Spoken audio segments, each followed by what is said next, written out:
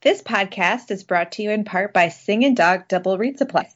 Sing & Dog Double Reads is an online double read shop and one of the largest suppliers of high-quality and affordable professional and student reads for oboe and bassoon in the USA. Please visit www.singindog.com to see all of their products. That's SINGINDOG.com. The Southern Oboe Intensive provides a distinctive opportunity for oboists to spend 5 days immersed in world-class instruction. The intensive draws students from middle school through college graduates from throughout the United States. During the intensive, students at all levels are coached by James Sullivan of the Alabama Symphony, Russ DeLuna of the San Francisco Symphony, and Phil Ross of the St. Louis Symphony. Not only are these gentlemen exceptional oboists, but each brings extraordinary and unique experience and perspective to share with the participants. An additional one-of-a-kind benefit of the intensive is a recital performed by Mr. Sullivan, Mr. DeLuna, and Mr. Ross. Students will be instantly inspired by the level of artistry, collegialism, and joy evoked when these three superb musicians collaborate. Visit southernoboeintensive.com for more information and to register. That's southernoboeintensive.com. Hi, I'm Galit Kaunitz.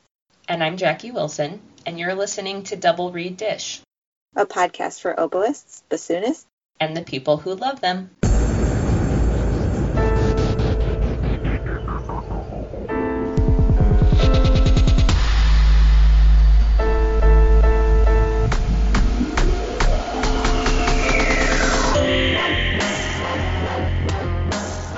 So here we are for episode, man, I don't even know if I know what episode it is. I've lost count. It's 15.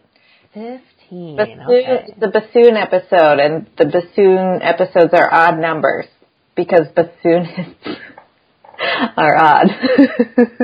Oh, okay. Okay, the oboist is the one saying this. Sure. Okay. Hi, Pot. Nice to meet you. I'm Kettle.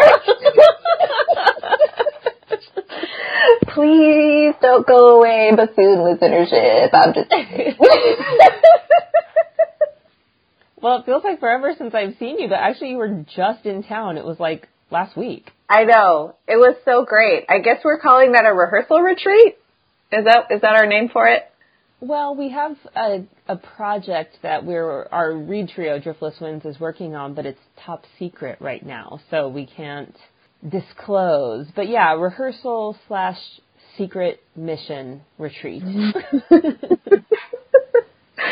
Yeah, and you guys were the sneakiest people on the planet that weekend because you threw me a surprise luau-themed birthday party.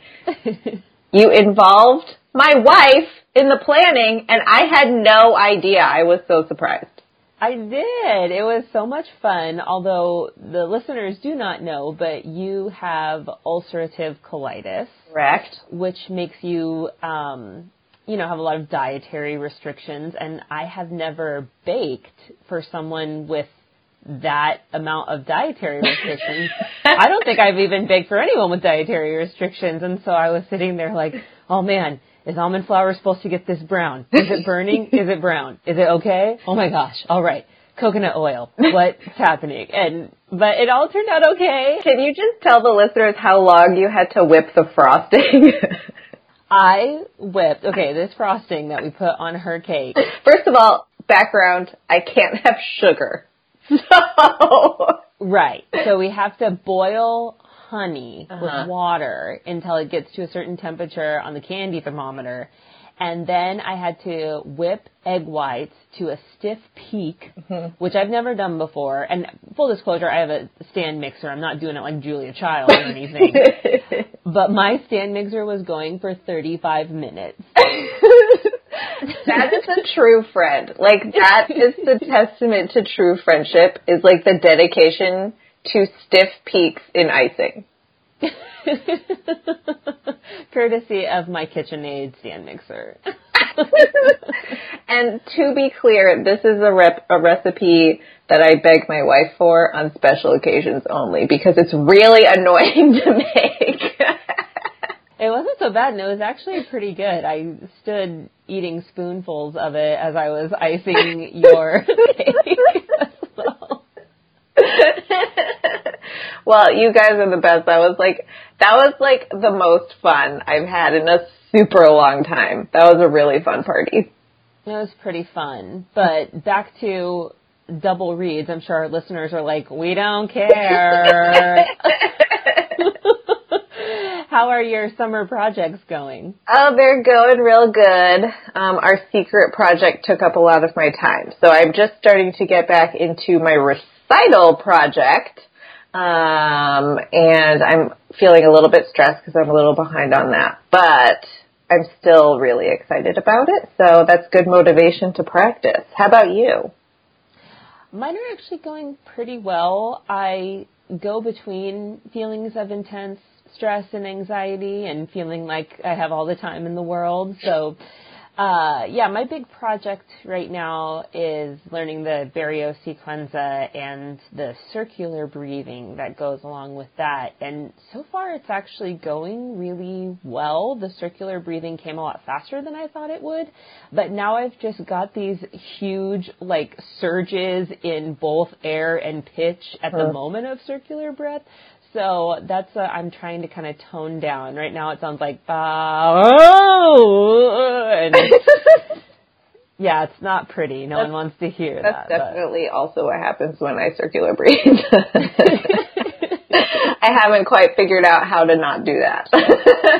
So that's what I'll be doing for the rest of the summer, and I'm sure my husband, dog, and neighbors are delighted to hear my learning process.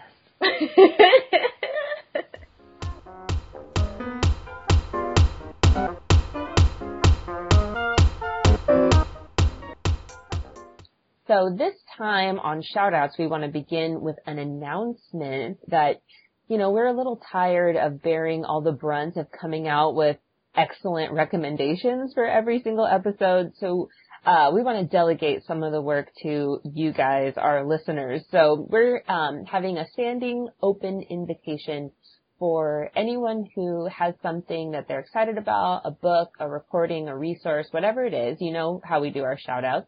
Go ahead and into a recorder. You can even use the voice memo feature on your smartphone if you have one. Tell us who you are, where you're at, and what your shout out is. Keep it no more than 3.5-4 minutes, and you can send that to doublereaddish@gmail.com, and we would love to have some featured guest shout outs. Yeah, and it would be really cool to get some crowdsourced resources and information from all of you guys, because obviously we don't know everything, and that's the beauty of the internet, is that we can all tap into different resources that we all have different access to. Yes, but for this time, we are doing the hard work. So what is your shout out, Galit? Well, I am an overachiever, so I have two. Thank you very much. The first one is a blog by Vicky Kwok. She's an oboist who lives in Hong Kong. It's called Forked F, and you can find it at forkedf.com. And it is home to many awesome interviews. They are print interviews, so if you are, needing a fix for some inspiration or information about oboe colleagues or, life in the oboe world, you can read all of these great interviews by awesome oboists on her blog at forkedf.com. Yeah, I heard she had an especially cool oboist on her most recent post. Yeah, the guest for June was extra famous. It was me. So yeah, give her some hits on her blog, would ya? The second shout out is, for my birthday, my wife, Becky, bought me a record player, which I know for the older listeners out there, you're all rolling your eyes because you all knew this already. But game changer for sound. I mean, I grew up with CDs, and I'm listening to these records, and it sounds like a live performance. It's like the closest you can get to a live performance because it's not compressed.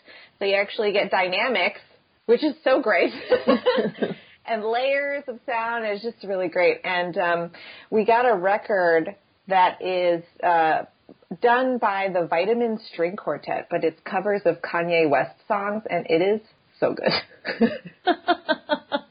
That sounds really cool. And, a lot of the really great older recordings haven't been transferred, so it's kind of this new body of recordings you can listen to as well.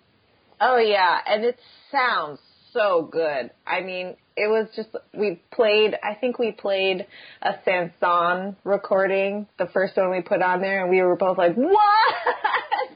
This is so good.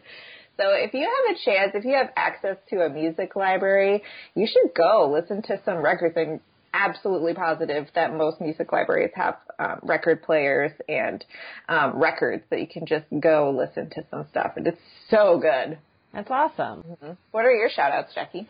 I only have one, but mine is super cool. It is the Crushing Classical podcast, which was hosted by Tracy Friedlander, who's a horn player. And it's this really cool resource. Obviously, it's not double reed specific. It's for any classical musician. And the goal is to really give new ways of thinking about how you approach your career and how to thrive and be inventive. And they're all about, go for ideas and put yourself out there. And there's a lot of cool ways that they approach it. And the podcast has several series. They have an interview series.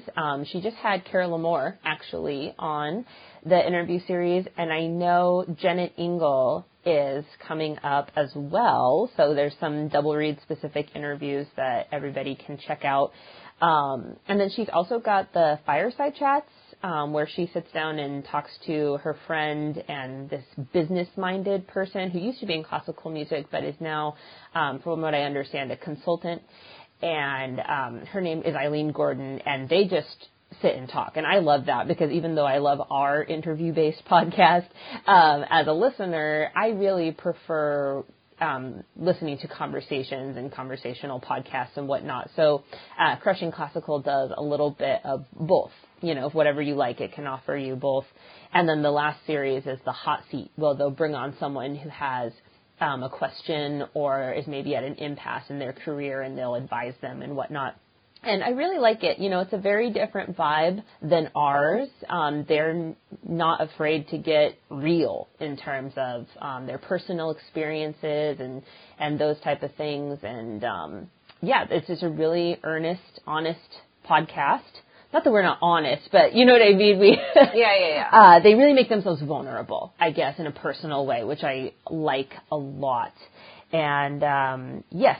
I reached out to Tracy to ask if there's anything she wanted me to be sure to say, and she wanted to point listeners to Fireside Chat number 14, where they invite people to join into a 100-day challenge, and this can be in a lot of different ways, but basically focusing on doing something for 100 days straight and watching things transform. So, yeah, I know Double Reed Dish was kind of a new medium. Not everyone who's interested in Double Reed Dish is a podcaster. We've had questions like, can I listen anytime, or is it a radio station or whatnot? So if you're just kind of getting into the podcast medium, this is another show that might be relevant to you. And you can find it on iTunes and also at crushingclassical.com. That's so awesome. And it's women in podcasting, which we obviously love. Yes. So check out Crushing Classical.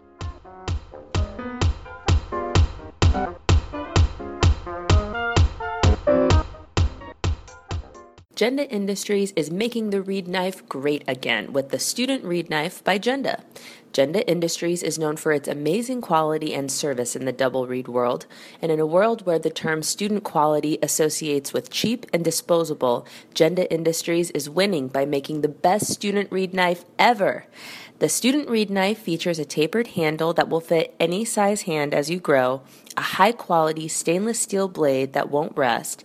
It's actually sharpened and ready for use out of the box. It's designed to be used when learning how to sharpen, and most importantly, since it is a Genda Reed knife, it is 100% supported by Genda. Plain and simple, the Student Reed Knife by Genda is the knife you'll want to use as you start your reed making and adjusting journey. Add the code DRDGenda, all capital letters, no spaces, at checkout and get 10% off any Genda Reed knife, maintenance kit, reed knife sharpening book, cutting block, and reed tool roll. Visit them at gendaindustries.com. Oh, and they're a lot more than just reed knives. JDW Sheet Music is an online store that specializes in original chamber pieces for wind instruments. The website offers a variety of music transcriptions of composers like Debussy, Bach, Piazzolla, and Rachmaninoff. Owner and arranger Jessica Wilkins has produced over 60 chamber music arrangements featuring oboe and bassoon. Jessica's works have been performed at colleges across the country, as well as the 2015 IDRS conference in Tokyo, Japan.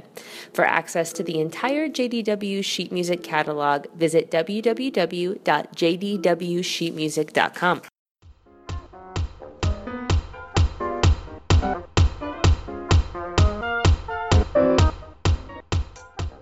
We are so pleased to welcome Frank Morelli to the podcast. Welcome, Frank. We're so happy to have you on. Thank you. I really appreciate being invited. I've seen the announcements of podcasts from you over time, and I was, just happy to see what you're doing and hoping that you might ask me. So I'm glad to be here. I'd love to start by asking you to introduce yourself to our listeners and telling us about your training and educational journey and how you got to where you are today. Oh boy, how many hours do we have? I'll try to keep it as brief as I can.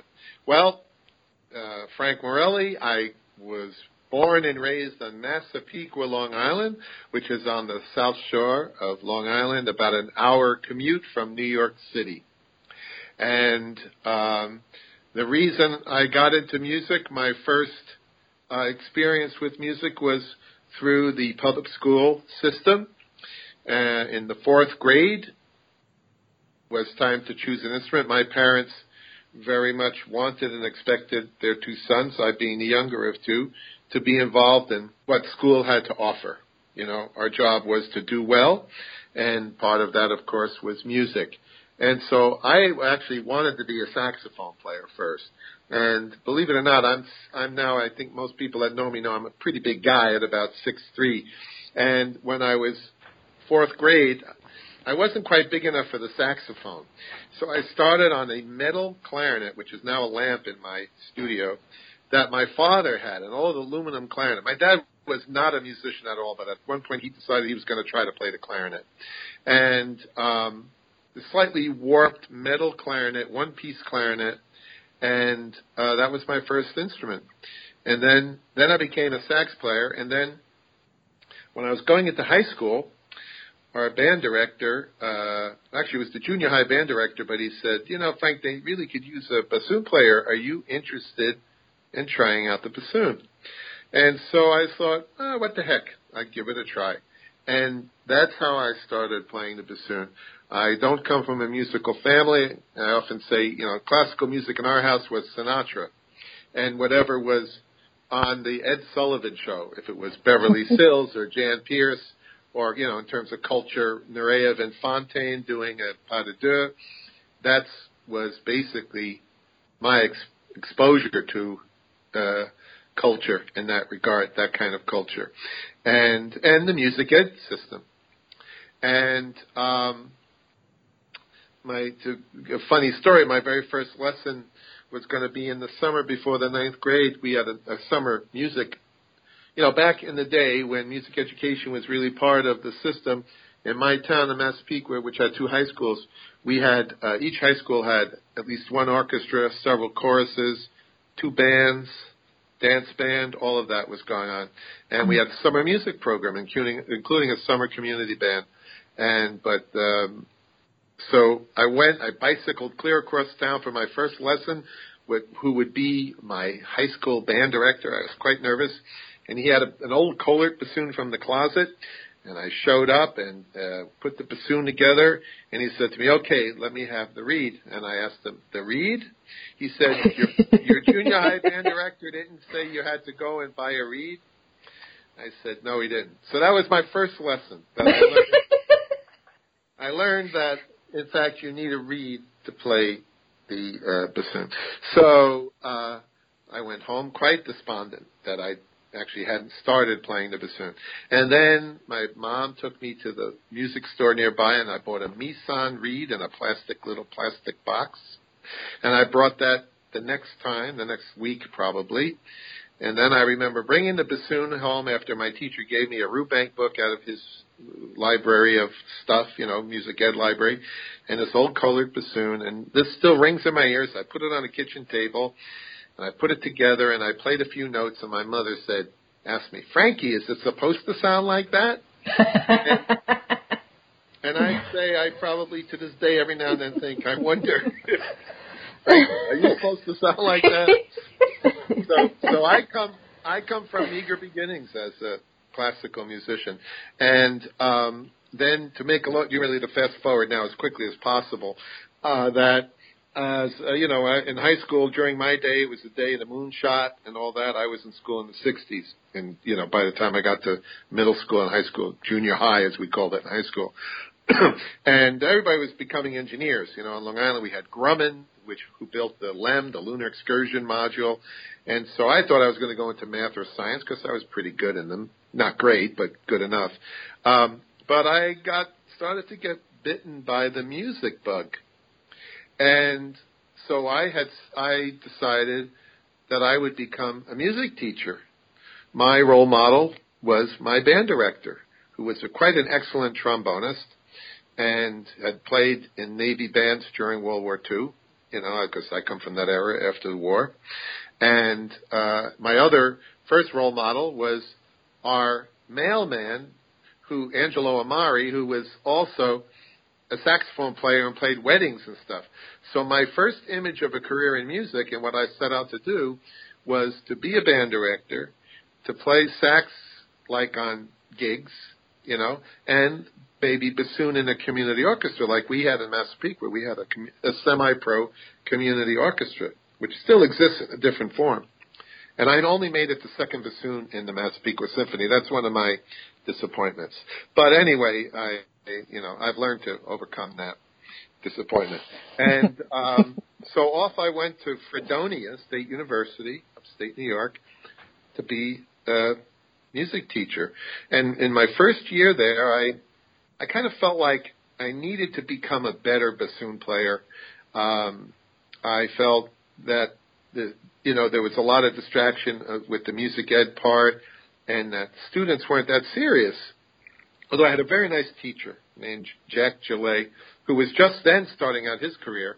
And if you would have told me that my student would replace him when he retired, I never would have believed it. But that's exactly what happened.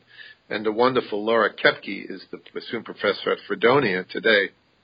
To make a long story short, I transferred in my first year, at the end of my first year, to the Manhattan School of Music, which had a master's degree in music ed, or an affiliation with Columbia, which I think they have again now. And my thought was I would finish my undergraduate degree as a bassoon major, so that I could become the best player and musician I could be, and then I would get a degree in music ed. And once I met up with Stephen Maxim, my teacher, it changed the course of my life. And pretty soon after that, it was clear I probably wasn't going to end up teaching in the high school, as much as I'm sure I would have enjoyed that life. And one thing led to another, and these incredible things happened to me, as a player and teacher. But that's how I got there, through the back door, you might say. Because he is such a legend, of course I want to get into you and your illustrious career. But I wonder if you could tell us a little bit about what lessons with Mr. Maxim were like, and kind of expand on the impact that he had as your mentor. I did my undergrad with a Maxim student, and so I went through 4 years seeing his pictures on the walls and hearing about how wonderful he was. So I'd love to hear your perspective. Well, he was a very caring teacher, but also he was demanding, but not in a way of setting big assignments of, a mildy every week or something like that. I think I teach the same way, but he taught to the student where the student was.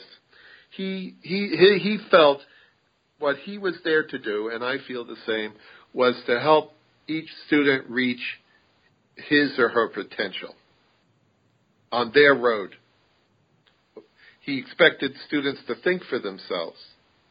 He was not content for you to just do the assignment and show up. He wanted you to think for yourself as well, to really form an opinion of a piece of music, even a mildy etude, concert etude, before you played it for him.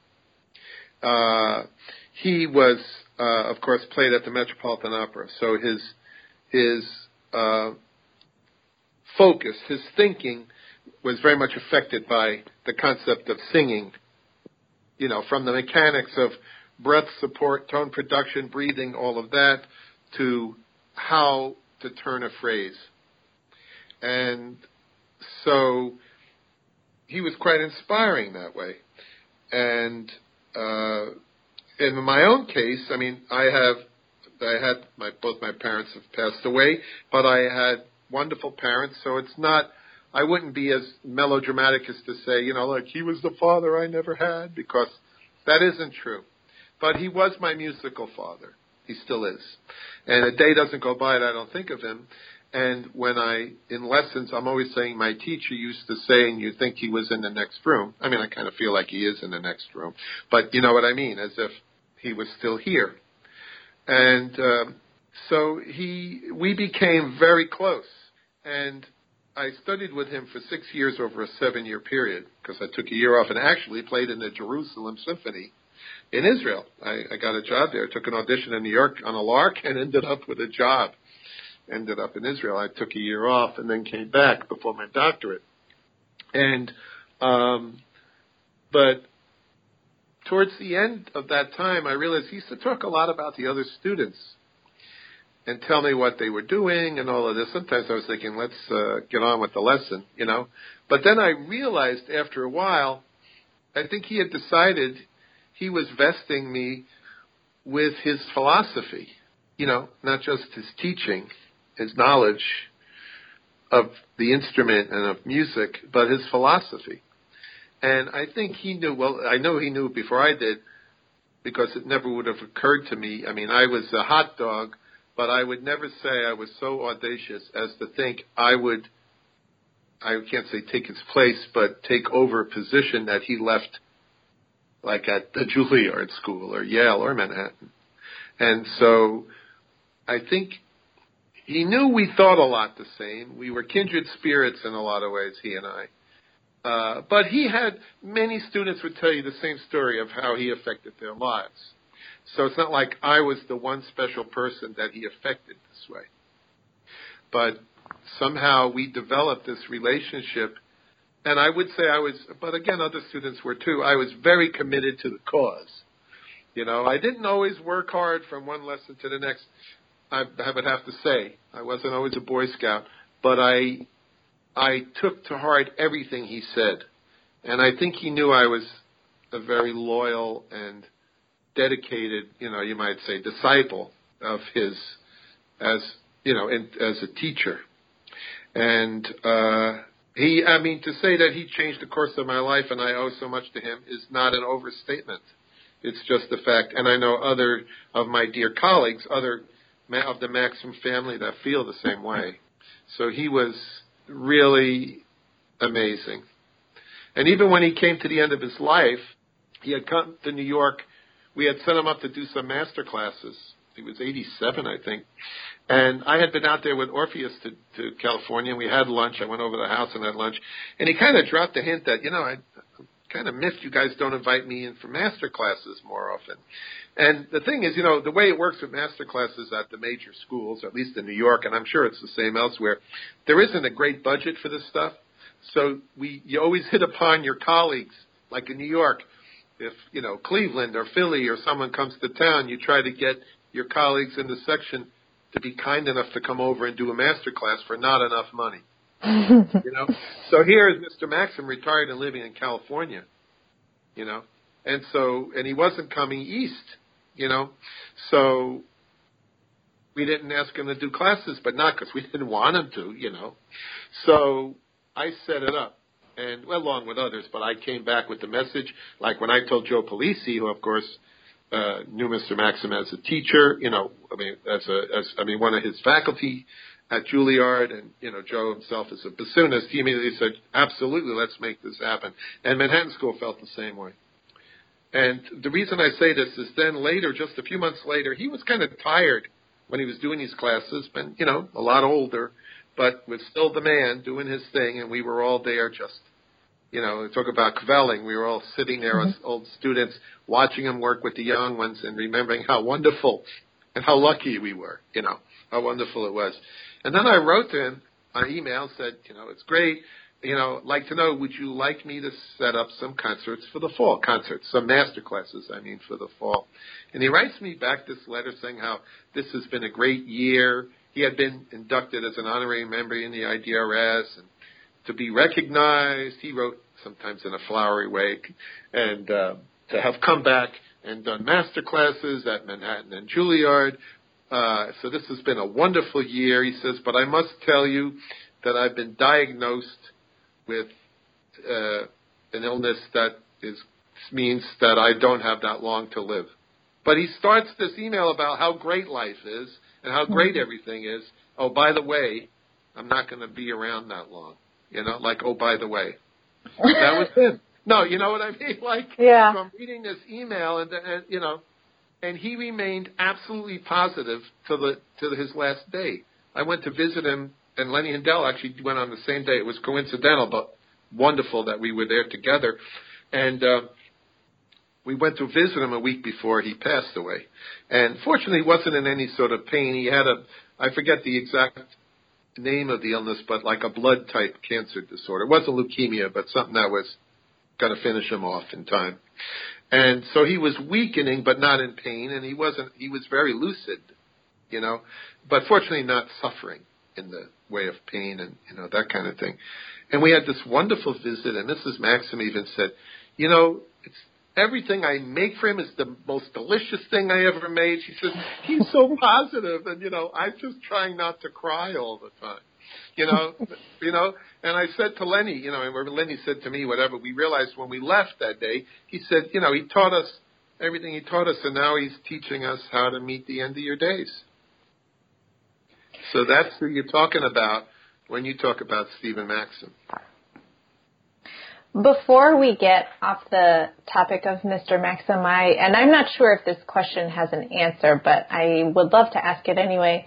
Can you describe your transition from seeing yourself as a music educator or band director in the public schools to seeing yourself as a top-level performer and teacher? Wow, it just happened. That one thing I would give myself credit for, even though I didn't always work hard enough, I must be honest, is I felt I needed to be the best I could be. And sure, I also had a competitive feeling in me about, how that would stack up against others. But I can honestly say, like I said, my motivation to leave Fredonia, which was a perfectly good place, was I felt I needed to be in a place where I could improve as an individual. I needed to improve myself I realized how much I needed to learn. Well, I didn't realize how much, but I knew Mr. Maxim knew how much, but I need how much I needed to accomplish, that I needed to keep bettering myself.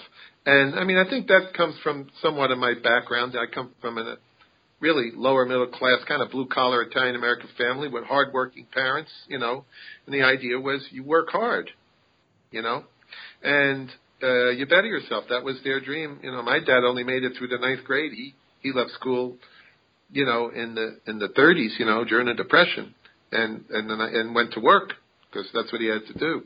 So he wanted for his sons what he didn't have, you know. He wanted his sons to be educated and to improve the lot of his family, you know, which is the immigrant story anyway. My parents were both born in America, but all of my grandparents had immigrated from Italy. And they didn't have anything, I assure you, when they came here. They weren't doctors and lawyers. They were peasants. So I was just trying to improve myself. And opportunity came my way. And I never, like I said, I was a hot dog. And people that know me from back then would say, yeah, he's a hot dog. He was a hot dog. But on the instrument, you know, like to show off and, you know, work to play faster and louder, you know, all the stuff that bonehead teenage boys and, you know, early, you know, guys like me are into. But the idea that I would have ended up doing what I'm doing I can't say it ever occurred to me. I was just, you know, like my first image was I got to get a job in an orchestra. You know, I come from, you know, like you have to have a job. You have to have a steady job and you have to provide for your family. You know, that's what the man does. I know things have changed, you know, but that was how I was brought up. You know, I was going to be a dad, a husband and a father, and so I have to get a job. And I ended up never, except for my 1 year in the Jerusalem Symphony, I've never held a full-time orchestra job. So there I thought the career I've had, even when I was pursuing a career, professional career, I never envisioned the career I ended up with. So the answer is I evolved. I think by trying, you know, putting my chin out sometimes, you know, and landing on my face, running into brick walls, you know, turning around like, well, maybe not a rat in a maze, maybe a little too demeaning for myself, but, you know, heading down the next path, you know, when I hit a wall in one direction. And I was fortunate to be in New York, where personality and playing was an asset, and I became active in the New York scene. And so it turned out I could actually pursue a career without having one job, you know, one major employer, like, say, the New York Philharmonic or the Met, and, you know, then teaching on the side at, you know, some of the local schools, obviously like Juilliard and Manhattan when it comes to New York City, and, you know, playing other things, chamber music and things that my dear colleagues, you know, from the Met and Philharmonic, for instance, that I teach with, as they do, you know. But it didn't work out that way for me. But I found a way. Don't ask me how. And the only way I can say how is by just going forward, putting one foot in front of the other. That's the best answer I can give you. One of our lovely listeners, named Ritika, has a question about what you look for in a student audition to one of the wonderful schools that you teach at. What do you look for in their playing during the audition process, and even aside from their playing, because you do get to hear some of the best audition candidates in the country? Yeah, I'm fortunate, you know, that being at the schools I'm at, some really great talent comes my way or our way. At both Juilliard and Manhattan, we have several bassoon teachers. At Juilliard, we have 4, and I think at Manhattan we have 4 or 5 now, right? Let's see, 1, 2, 3, 4, 5. So we have the same 4 from Juilliard, which is Judith LeClaire and Kim Laskowski from the Philharmonic, and Billy Short, who I know you've interviewed, and myself, Billy from the Met, and myself from Orpheus, we would say from the outside world. And at Manhattan School, we also have Roger Nye, who's in the Philharmonic, second bassoon. And so the decisions are made by committee in those 2 instances. At Stony Brook and Yale, where I teach, it's more up to me, although not totally, but I have more to say because I'm the only bassoon teacher. What I look for is, for me, I have to hear, there has to be, you have to have a sense that a person has, basically has an ear and a sense of rhythm. Because if a little out of tune, everybody can play a little out of tune, you can tell if it's the reed, but you have to feel that a person has that ability, has enough acuity, you might say, hearing-wise, that they're going to be able to learn to play really well in tune with the piano and with others. Because otherwise, it's not going to work out. You're just not cut out for it. But I try to be able to tell the difference between someone not hearing it and someone having trouble because of, if you want to call them mechanical issues playing. And, of course, rhythm is rhythm. It kind of, you can help somebody with their rhythm and you can learn to be more disciplined about it. But if someone really has an issue with if you sense that they don't really feel it and hear it, like, say, playing with the piano, people like that are wonderful, but they shouldn't necessarily be encouraged in such a difficult career. And then a natural sense of singing and musicality in the sound. Even if the sound is somewhat immature, it can use some changes that it's someone is engaged with the instrument.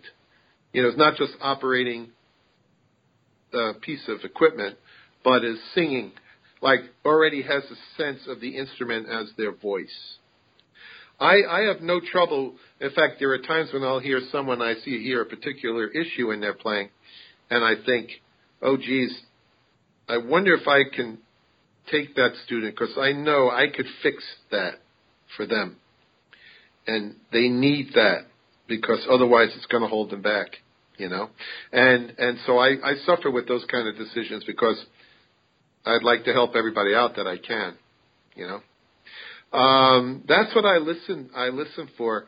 I would encourage students that are coming, make sure work in terms of also how my colleagues react.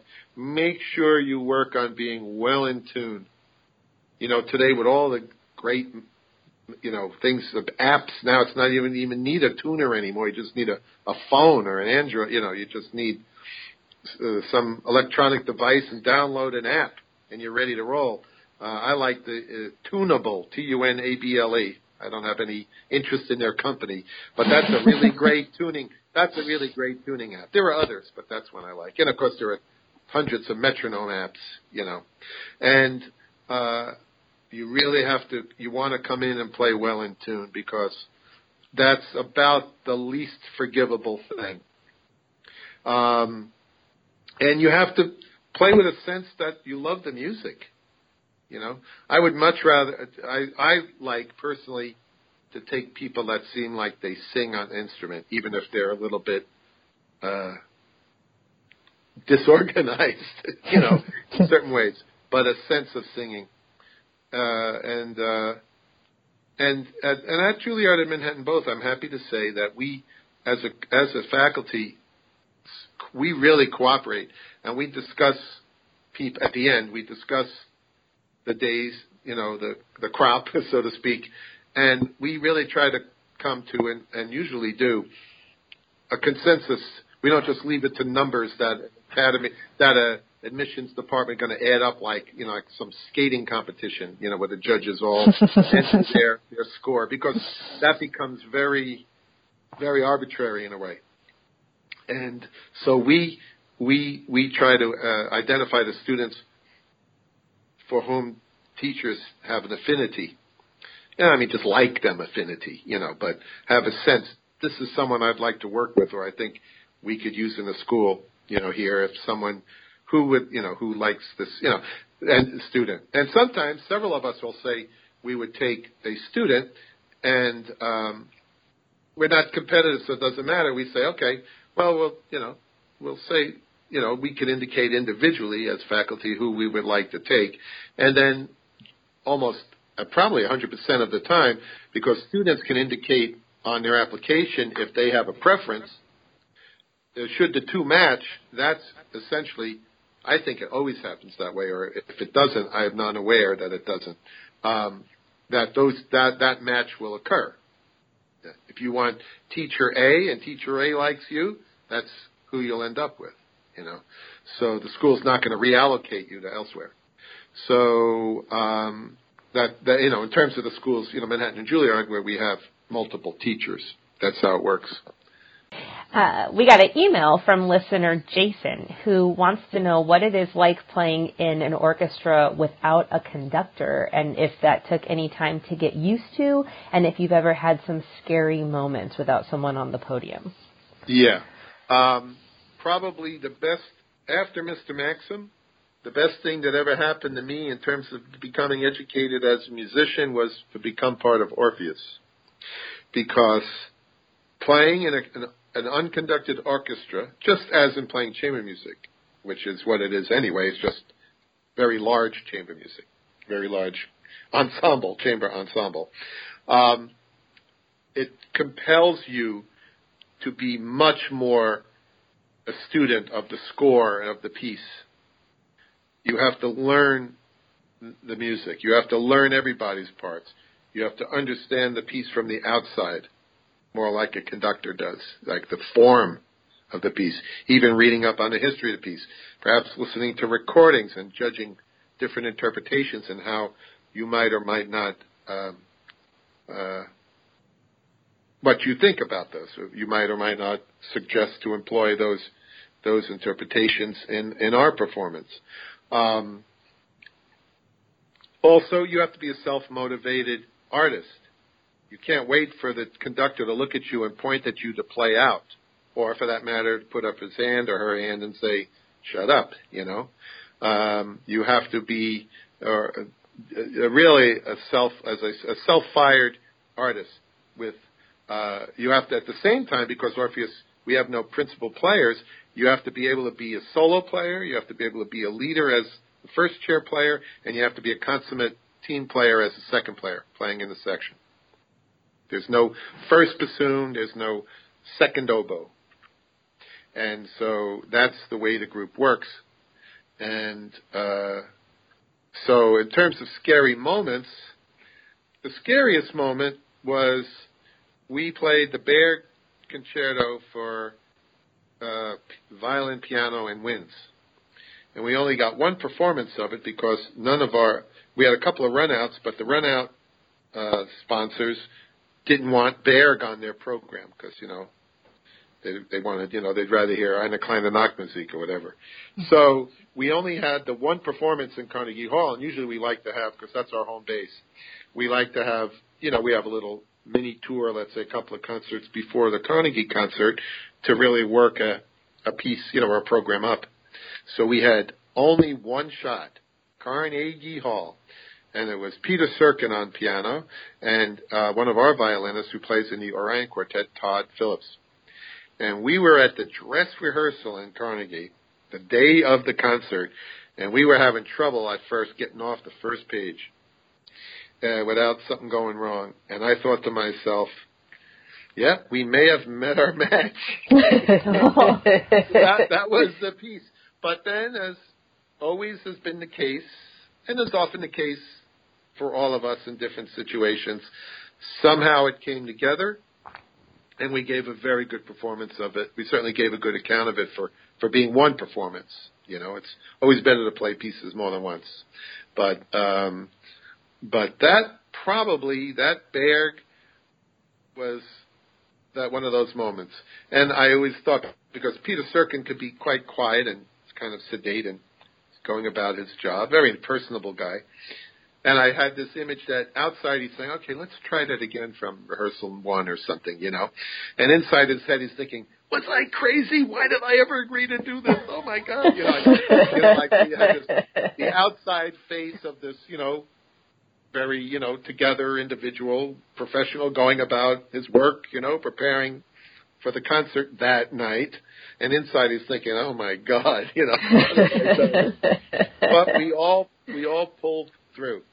So I would say the music making I've gotten a chance to do in Orpheus for like 38 years now has been absolutely one of the treasures of my life. There's just no doubt about it. As a person who has many jobs, how do you balance your work life and your home life, and how do you handle things like self-care? Yeah, that's a good question. I doggedly tried over the years. Our son is now 27, and of course out of the house, and a married man, and then my wife and I only had the one son. I've been married for 35 years, and my one and only shot at it. I'm, happy to say I was lucky. I guess I got it right the first time around. Well, let's say my wife's a saint anyway. But, that's also true. But I tried my best because I have made choices, especially when Anthony, our son, is named Anthony, when he was a baby and a young, growing up at home. I made choices. One good thing about not having a full-time job is, and the way my life is set up, is that I often could choose to do things or not do them. Like even Orpheus, it's, part-time work, if you want to call it that. And we have it set up that you can do a set of concerts or you can take a set of concerts off. And so I avoided some of the tours, especially longer tours, European or Asian tours, when our son was younger, to avoid being away from home. And even at the City Opera, where I was principal for 27 years, when I was busy, like doing the opera and Orpheus at the same time, or the American Composers Orchestra, which I played in since it was founded 40 years ago, and such. And again, that's only 4 or 5 concerts a year. It's not a full-time job. If I were busy doing a lot of teaching or playing and rehearsing outside of the opera, I would take nights off from the opera just to go home and put my son to bed. And that means I don't mean I called in sick. I mean I got docked, I lost that night's pay because it was more important to be home for my son. And students knew, like even up at Yale when he was young, I would start teaching early, and when the day was done, I would hightail it home to try to get home before he went to bed, because there's nothing worse than coming home and missing the opportunity to put your kid to bed. Now, obviously, if it was after the opera at midnight, getting home, you kind of figured he's asleep. He's supposed to be. But and when he was little, I think because he didn't write this himself, so he must have been maybe in preschool or, just about kindergarten. It was Father's Day, so it was the end of the school year. Maybe it was the end of his last year before kindergarten or kindergarten. And they made out of construction paper, art paper, a tie, it looked like a father's tie, like a sort of triangle at the top where the knot would be, and then, a long piece that would look like the tie on the front of your shirt. Mm-hmm. And it said, and the teacher wrote, "I love my daddy because," or my father. And then he had 2 answers. Because when he comes home from a tour, he brings me a present, and he rushes home at night so he could put me to bed. Oh. And I thought to myself, wow, he understood that? Like, you don't think your kid knows that, And so that's how I tried to handle it. There were years when I worked, like incredibly long hours and hard days. And fortunately, my wife is a fantastic mother and an understanding partner. And she was instrumental has been instrumental in making it work. And so I'm very fortunate that way, with a great kid and a great mom.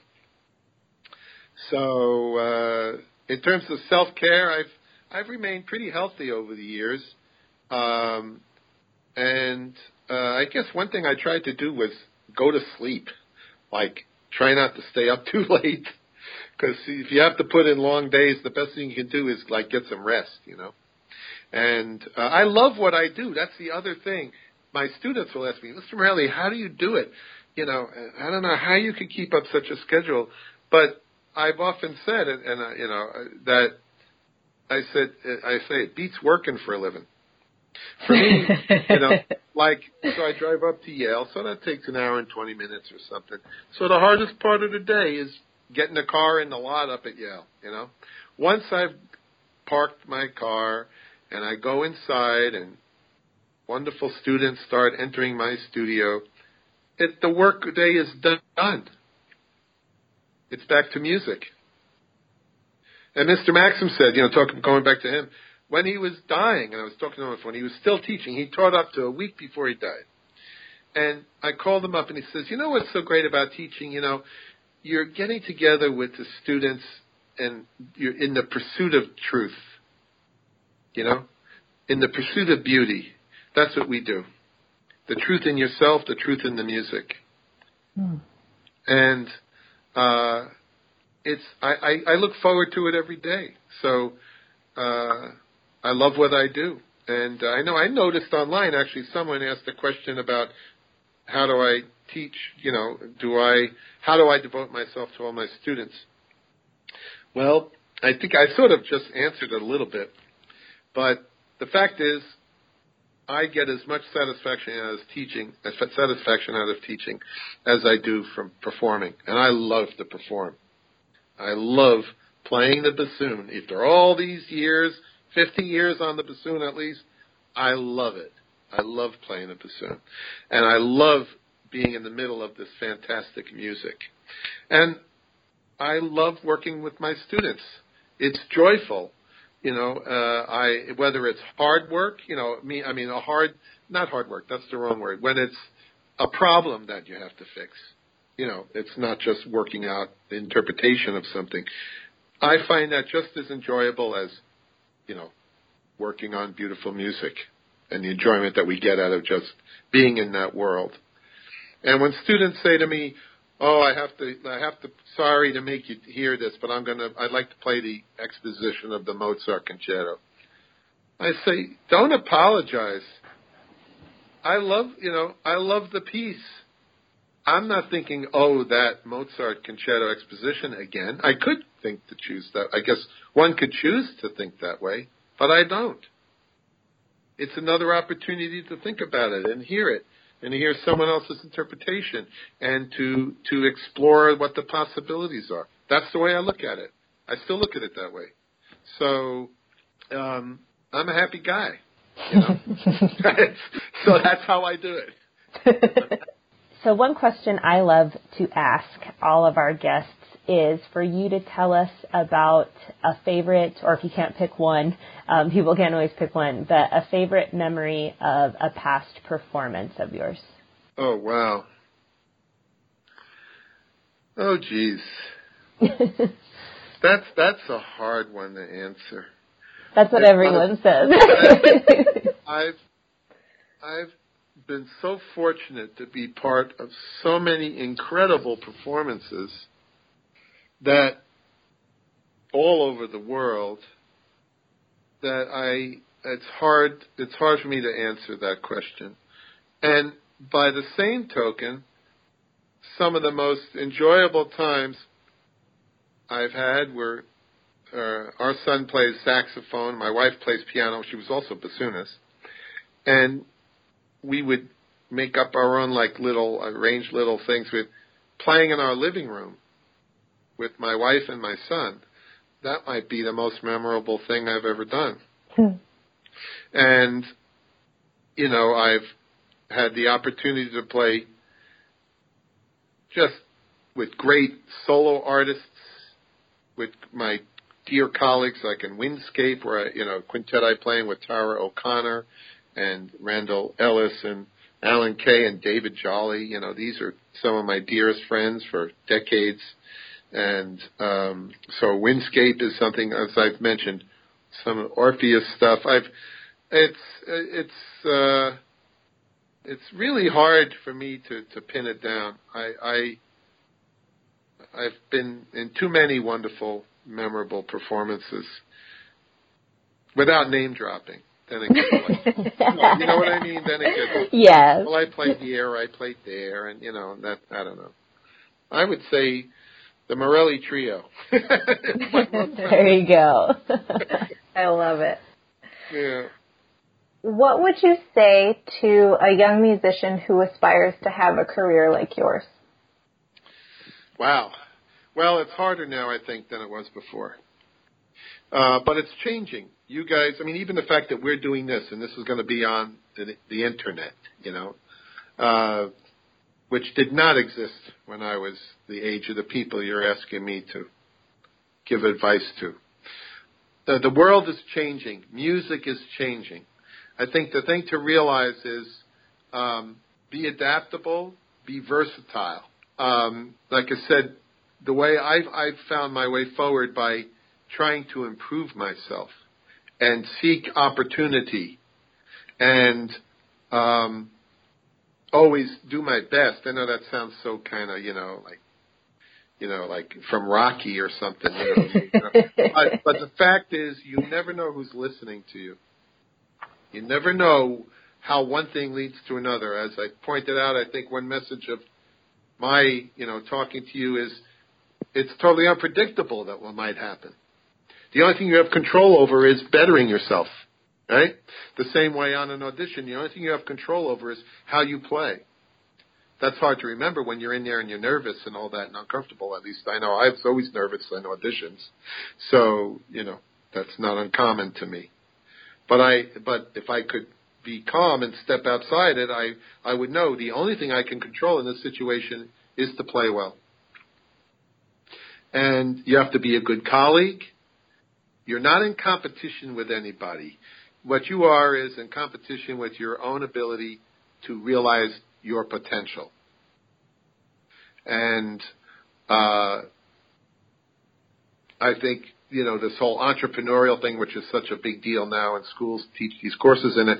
But the point is, yes, make opportunity for yourself when you can. And I guess that's my best advice. Awesome. This has been amazing. We can't thank you enough for being so generous with your time. It has been, on a personal note, so awesome to hear from you, and I can't wait to share this interview with our listeners. So where can our listeners find you on the Internet, and is there anything else exciting on the horizon for you? Well, on the Internet, I have a website. That's morellibassoon.com, Morelli, bassoon.com. And there's some stuff on there, including, you could buy some CDs there, but, there's biography stuff, but also some masterclass stuff about, pedagogy. So people are welcome to go there, and I think it's downloadable and all, but information there if it interests you.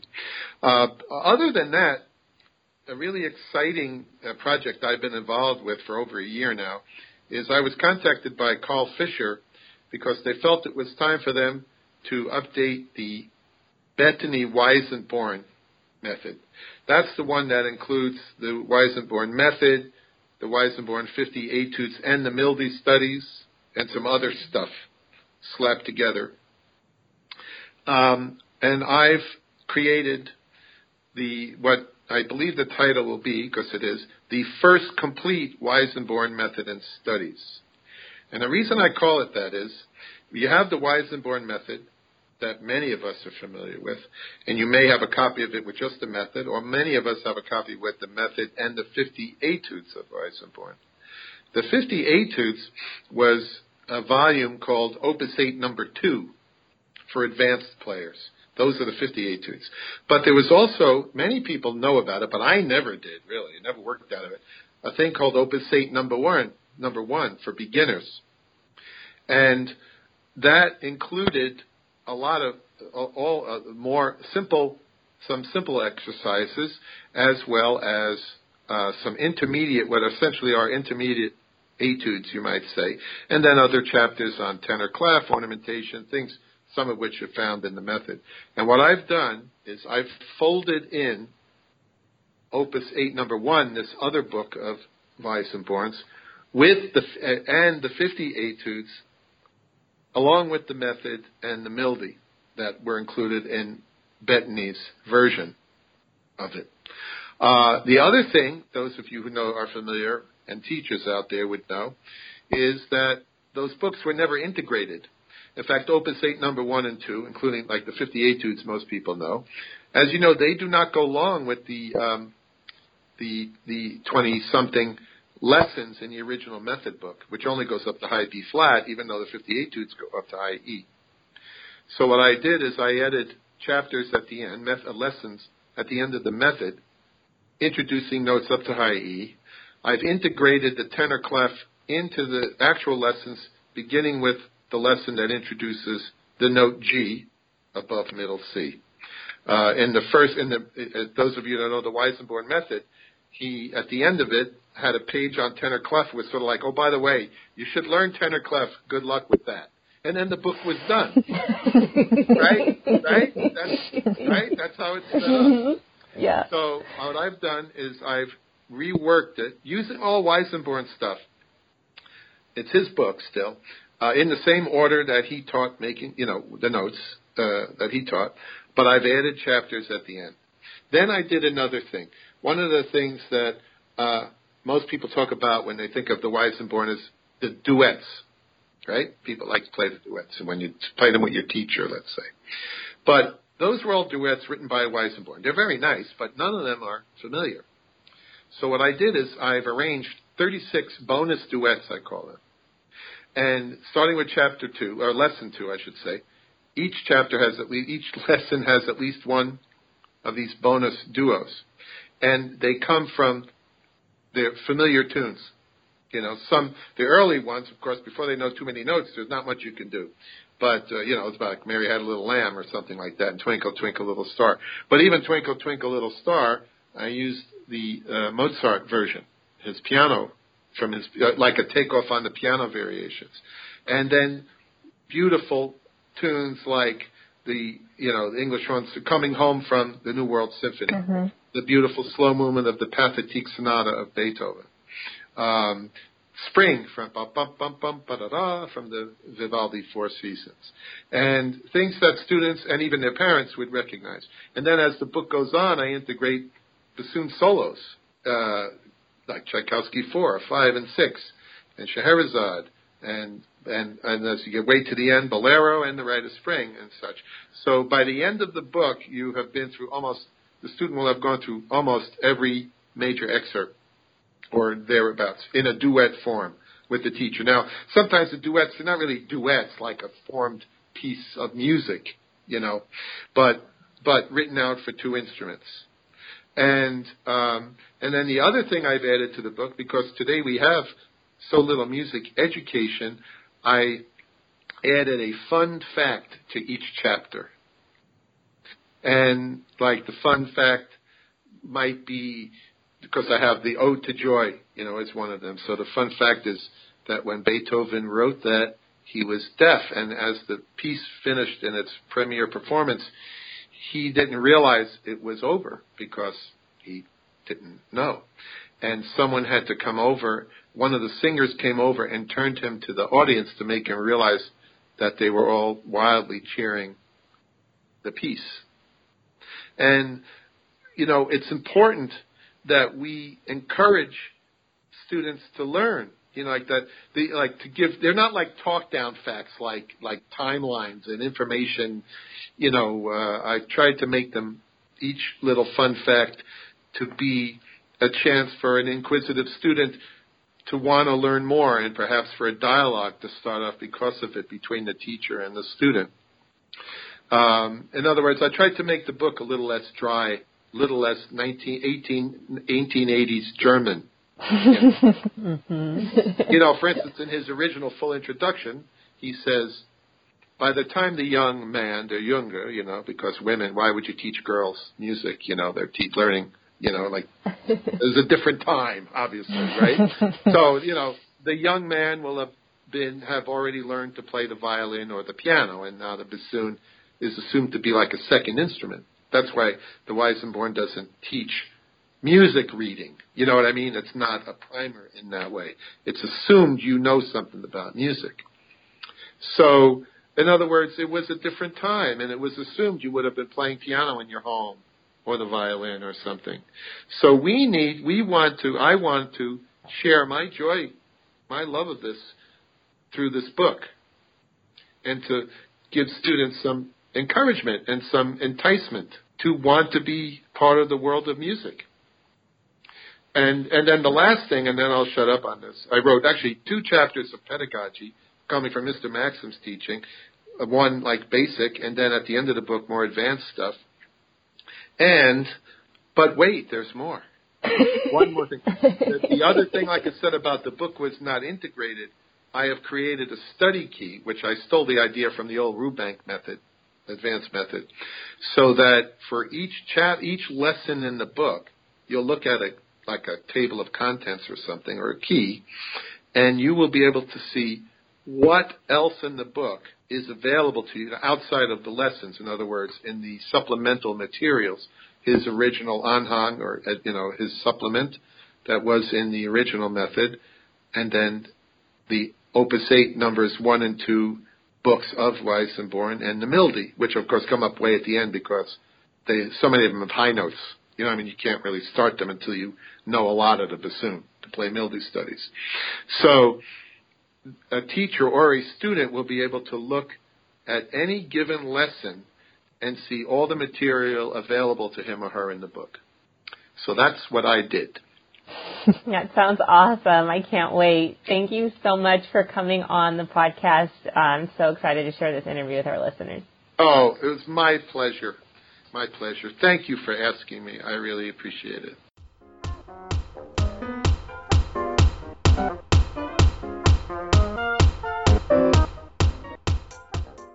I hope you enjoyed that interview as much as we did. That was a good one. I loved that. Don't forget to check us out on social media. We are at Facebook, Twitter, and Instagram at Double Reed Dish. And you can contact us via our website, doublereeddish.com, or at doublereeddish@gmail.com. And I'm so excited to announce our oboe guest for episode 16 is the principal oboist of the LA Chamber Orchestra, Claire Brazeau.